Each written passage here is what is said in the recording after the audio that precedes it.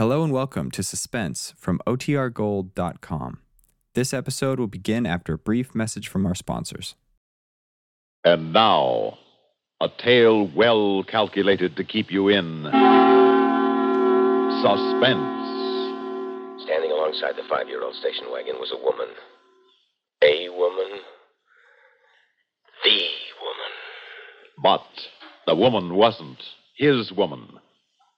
In just a moment, The Man Who Knew How to Hate, starring Joan Loring and Leon Janney, and written especially for Suspense by Walter Black.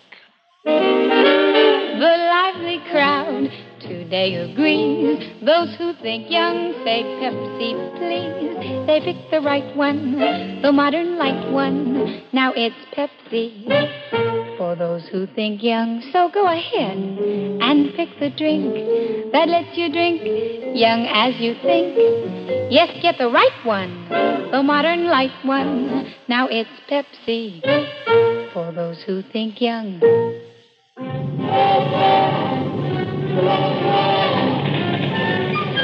Well, I see where the Yankees lost again. The Yankees, they lost again. That's 3 in a row. Oh. Now, you take the Tigers for a change. They got a well-rounded ball club. Tigers, Yankees, a stupid slob. Baseball's probably his whole life. And what's mine? Hate. Well, why not? It's a good, honest emotion. You can feed on it, live off it. And you never get enough. Better than love. It dries up. So does lust. Lust ought to rhyme with grace. And hate ought to rhyme with Albert. Miserable, penny-pinching, mousy Albert.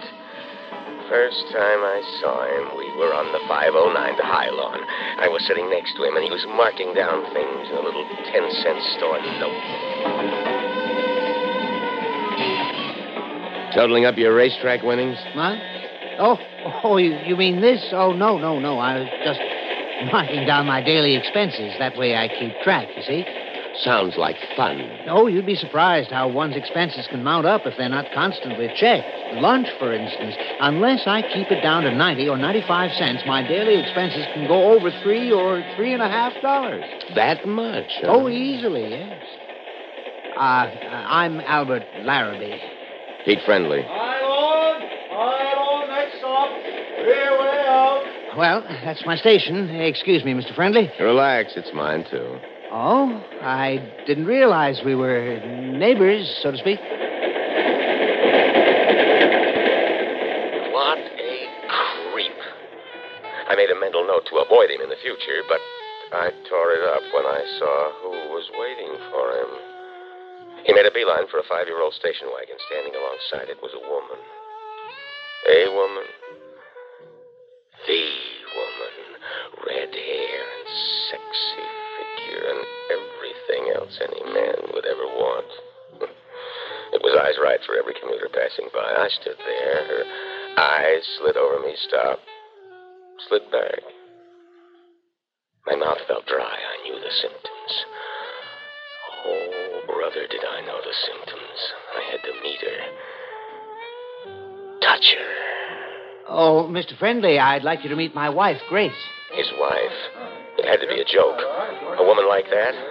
I walked over to the car. We shook hands. I felt the contact. So did she, I could tell. I'm very glad to meet you, Mr. Friendly. The name's Peter. Peter. Mine's Grace. Well, can we give you a lift? No, thanks. My car's up in the lot. Your wife doesn't use it during the day? My ex-wife can't afford a car on the alimony she's into me for. Oh. I'm sorry. Don't be. We hated each other. And all the time I was wondering what she was doing with that little creep. How could she even talk to him for 5 minutes without dying of boredom? I had to get to her. The easiest way was by being friendly with Albert. 2 days later in the drugstore, I gagged down a part of a glue sandwich that was advertised as egg salad and watched him munch away on lettuce and cottage cheese, just like a 5'6" rabbit. Munch, munch, munch. Something wrong with your sandwich, Peter? I'm not hungry. Well, this place is quite a find, 70 cents for the salad plate. Your wife a good cook? Oh, well, frankly, I do most of my own cooking. Yeah? You see, I'm a diabetic, and a lot of things are forbidden to me. I can't eat just anything. Sorry to hear that. Oh, don't be. As long as I take my insulin, I'm fine. But it does limit the menus at home, so Grace usually fixes something for herself, and I do the same for myself. She's the intellectual type, She paints and takes evening classes at the library. She's very interested in art. I'll bet. Especially if art is a man. But what was I feeling so superior about? This creep lived with her. I didn't. A week later, I took him out to a local inn. Albert had vegetable juice. Grace and I had 4 martinis apiece and played kneesies under the table. My chance came after dinner when Albert went to bring the car around. I've got to see you, Grace. Yes, I know. I'm going crazy thinking about you. When? Tomorrow noon at my place. I'll stay home from work. Noon tomorrow, darling.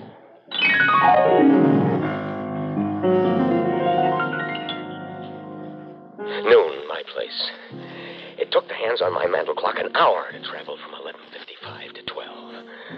Up to then, waiting and anticipating was almost fun. From 12, I'll know it was murder. 12:05. 12:07. Something had happened. 12:12. She wasn't going to show. The creep had stayed home, maybe. Maybe she hadn't meant it last night. Maybe she'd forgotten. Maybe she had another sucker on the string. Maybe...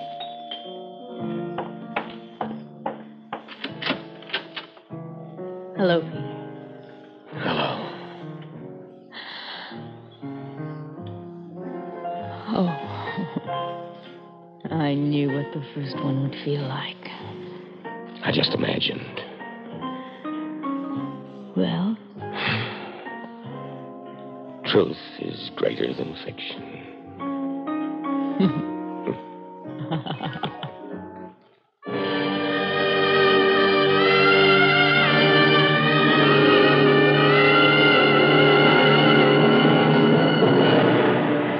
Peter. Quelle heure est-il? 4, what's the French for 35? I better be going. Why? Have you forgotten Albert? For 4 hours, yeah. Well, I've got to get home and change. Run a couple of errands before I pick him up. When do I see you again?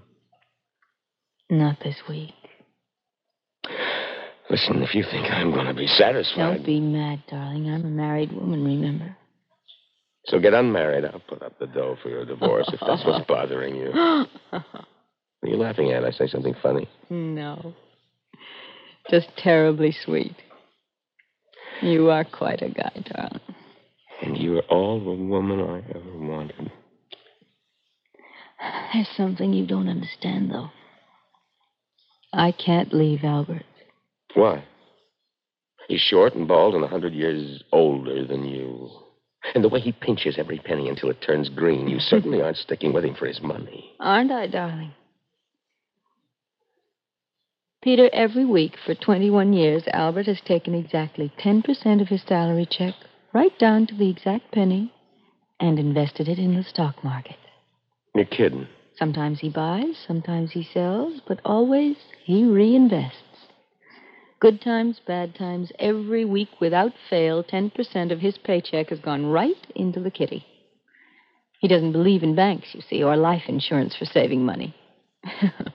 He even kept it a secret from me until about 2 years ago. How much has he sold it away? 100 $133,000. 133 grand. And that was back in March. So you see why I'm so upset, Pete. You've turned my safe little world upside down. There is another way. What do you mean, baby? I mean, there is another way to be free of Albert. And keep the money. You mean what I think you mean? What do you think I mean, darling? Murder. Oh, no. Accidents happen every day. Well, don't they? An accident. Of course. All we have to do is figure out what kind of an accident's going to happen to Albert.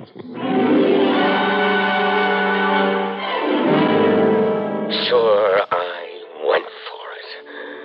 I had to have her, and the dough only made it more urgent. So don't go moral on me. A week went by. The longest I ever suffered through, and then she called. We made a date in Midtown New York at a French restaurant where they never heard of cottage cheese or egg salad sandwiches. You're staring at me, Peter.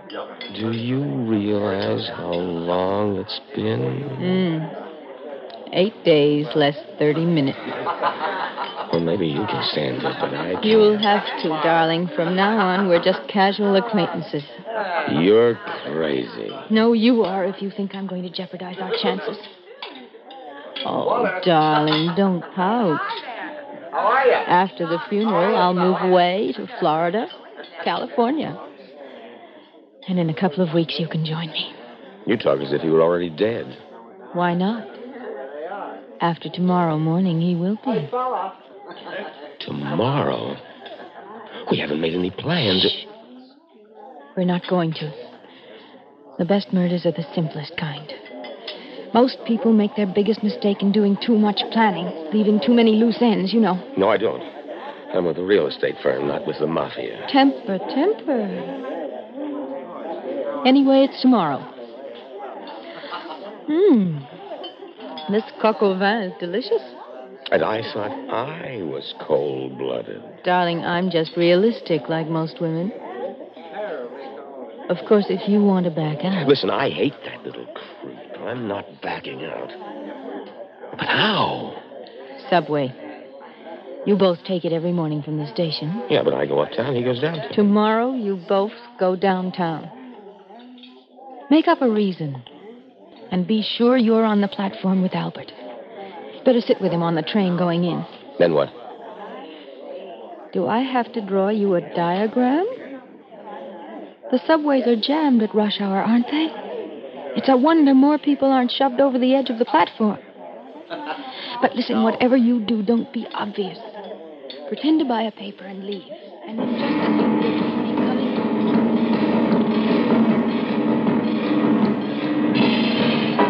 I don't think it's quite as crowded this morning as usual. How could it get more jammed? I can't even raise my hand to scratch my nose. You should cultivate the attitude of always looking on the bright side, Peter. You'd be surprised at the difference it can make in your daily living. Nickels and dimes do add up, huh? In a way, yes. Yeah, as my sainted mother used to say, a penny saved is a penny earned. That's what your mother said? Oh, yes, many times. Of course, it wasn't original with her. Oh, wasn't it? No, if I remember correctly, it was Benjamin No, it... Hold the fort, Albert. I forgot to get a paper. Excuse me, please. Coming through. I let 4 or 5 rows of people get between me and the creep, and then I stopped and looked back. He was right at the edge of the platform reading his paper, the stock market quotations, no doubt. He wasn't paying any attention to anyone around him. I started inching my way back. Grace was right. It was going to be a lead pipe cinch. I was maybe 4 feet behind him when I heard the train barreling down the tunnel. I pushed forward like everybody else, and there were the train's headlights. It was now. Hey! Watch out!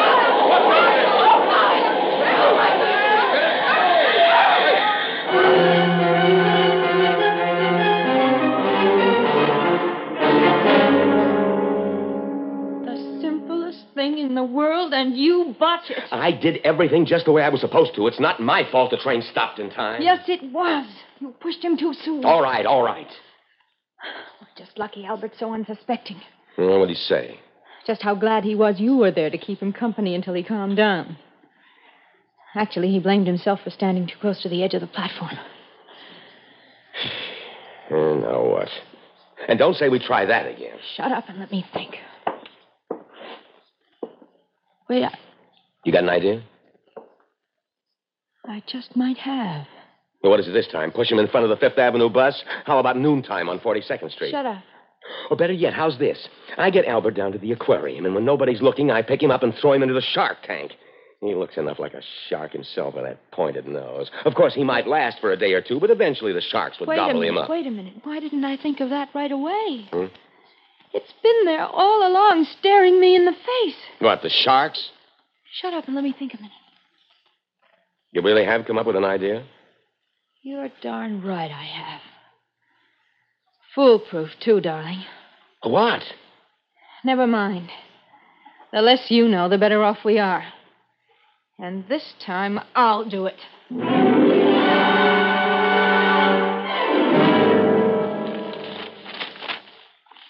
Oh, by the way, Grace, dear, I spoke to Mr. Thatcher today. How is old Fatso? As a matter of fact, he did speak of going on a diet. Bully for him. But we were talking about my vacation. I get 3 weeks this year, you know. So I asked him for the first 3 weeks in August. That's satisfactory with you, isn't it, my dear? Why not? 10 o'clock. Time for your insulin, Albert. Oh, so it is. Oh, could I impose on you, my dear? I'm rather tired. Of course. You just sit and relax. Thank you, dear. Oh, by the way, shall we go to that same hotel again? It was most restful. Doesn't matter. Anything you say. Although we might try the seashore as a change, even if I do sunburn too easily. Your vacation, Albert. You make the decision. Here. Oh, you filled the hypodermic, I see. That's very thoughtful of you. There you are. Did you inject it all? Every last drop, my dear.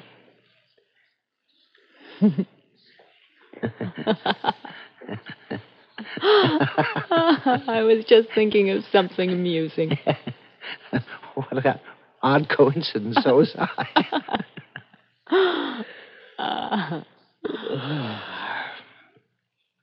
What was in the hypodermic, Grace? A saline solution, I should imagine. What? What are you talking about? Oh, come. No more games. It was a saline solution, I'm sure. Water alone isn't efficient enough. I should go into a coma within the hour, if you're wondering. Albert, I don't know what you're talking about. And I should about. be dead sometime before, say 6 in the morning. Why are you talking this way? I don't know what you think I've done, but Don't you you, Grace? The police will tomorrow when they play the tapes I've sent them. The tapes? Albert, what are you talking about? Briefly, and to the point. You and Mr. Friendly. Mr. Friendly? White mouse I may be, and to some even a creep. What? But no one has ever accused me of being deaf, dumb, and blind. What are you... I know you, Grace. I can read you like a book. A nasty, dirty book. Albert, what... I know why you've stayed with me. I know what you think of me. Odd, isn't it, that you've never known what I think of you? Albert, I thought we... Spare me. I've loathed you for a long time. I've loathed you for your mean little soul and your petty mind and... You... Yes, for your beauty, which was never mine. And I think I've loathed you most of all because I still loved you. Albert? I've had private detectives working for me since the day you first set eyes on Mr. Friendly. You... They're the ones who, what's the expression? Bugged his apartment. Oh, very interesting listening, Grace. Of course, I must admit the subway was a surprise, and so messy, too. I knew you'd revert to this. Oh, Albert. You're even attractive when you cry. Oh, one more surprise, my good wife. Had you possessed the patience to wait another 6 months, at the most a year, all that money would have been yours legally. What? My last little secret. You thought I'd been going to the doctor only for diabetes? Alas, no. Cancer. Dread word, isn't it? We discovered it 2 years ago. Oh. No, I haven't suffered any pain yet. I'm told that comes only in the final stages. Oh, that's what I couldn't face. Oh. So, thank you very much for your assistance. Albert, couldn't we just once more try to... No, we couldn't. Now, would you leave me alone? The condemned man is supposed to get his last wish, and mine is really quite simple. I don't want to look at you again. Never.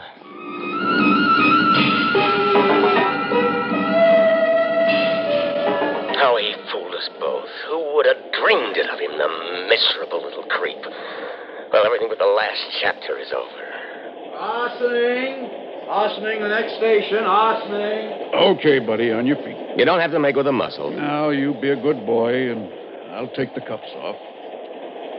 Let's go. So that's how it ends for me, in a cell in Sing Sing. That white mouse Albert must be laughing his head off wherever he is. And I thought I knew how to hate.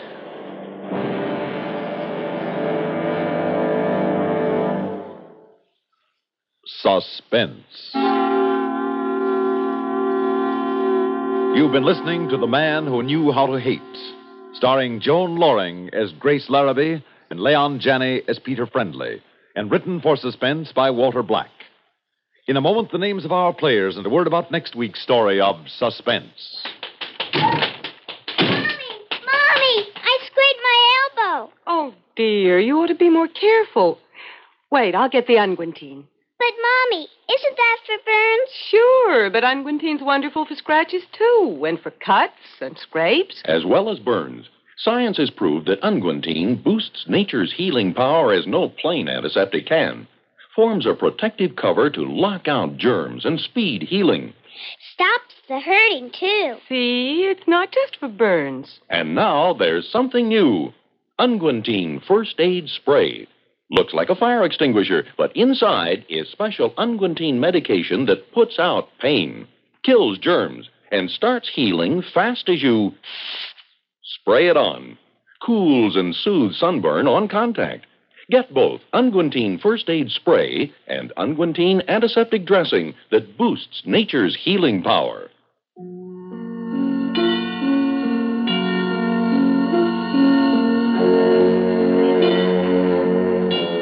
Suspense is produced and directed by Bruno Zerato Jr., music supervision by Ethel Huber, and featured in tonight's story was Bob Dryden as Albert Larrabee.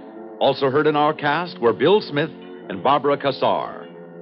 Listen again next week when we return with Stranger with My Face, written by Alan Sloan. Another tale well calculated to keep you in suspense. First word in speed, the last word in accuracy. Expanded CBS News on the CBS Radio Network.